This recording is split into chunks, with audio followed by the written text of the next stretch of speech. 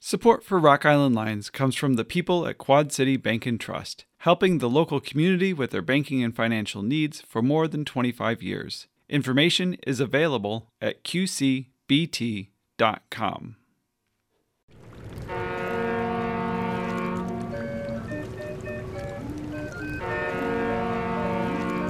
This is Roald Tweet on Rock Island.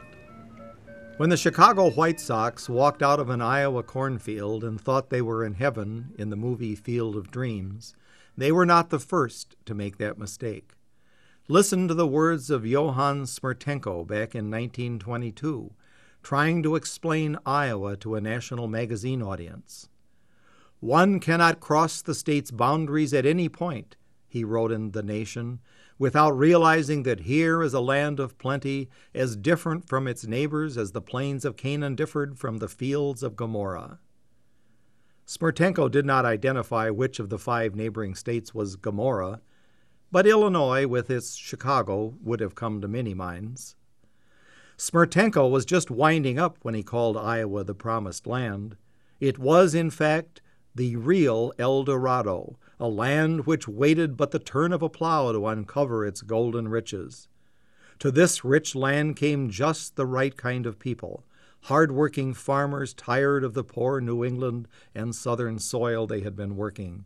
Lawless types did not settle in Iowa. They kept going to California. In fact, Smertenko suggests, when Horace Greeley said, "Go west, young man, go west," he meant Iowa. Everywhere in Iowa, Smertenko bragged, the traveler found fecundity, wealth, and solidity. Stretching across the land was an unrelieved regularity of bumper crops, trim wire fences, purebred and well-fed livestock, huge barns and silos, smug and freshly painted homes. Even Iowa's cities were unlike those in other states. No slums, no ramshackle outbuildings, and no decaying genteel quarters. Not a sign of poverty, except among temporary imported laborers building new roads across the state.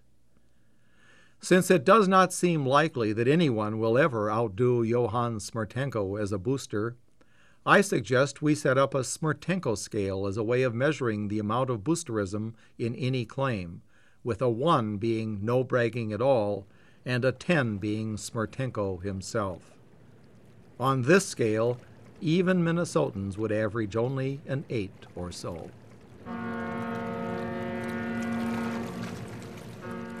Rock Island Lines is underwritten by the Illinois Humanities Council and Illinois Arts Council, a state agency, with additional funding from Humanities Iowa, the Iowa Arts Council, and Augustana College, Rock Island.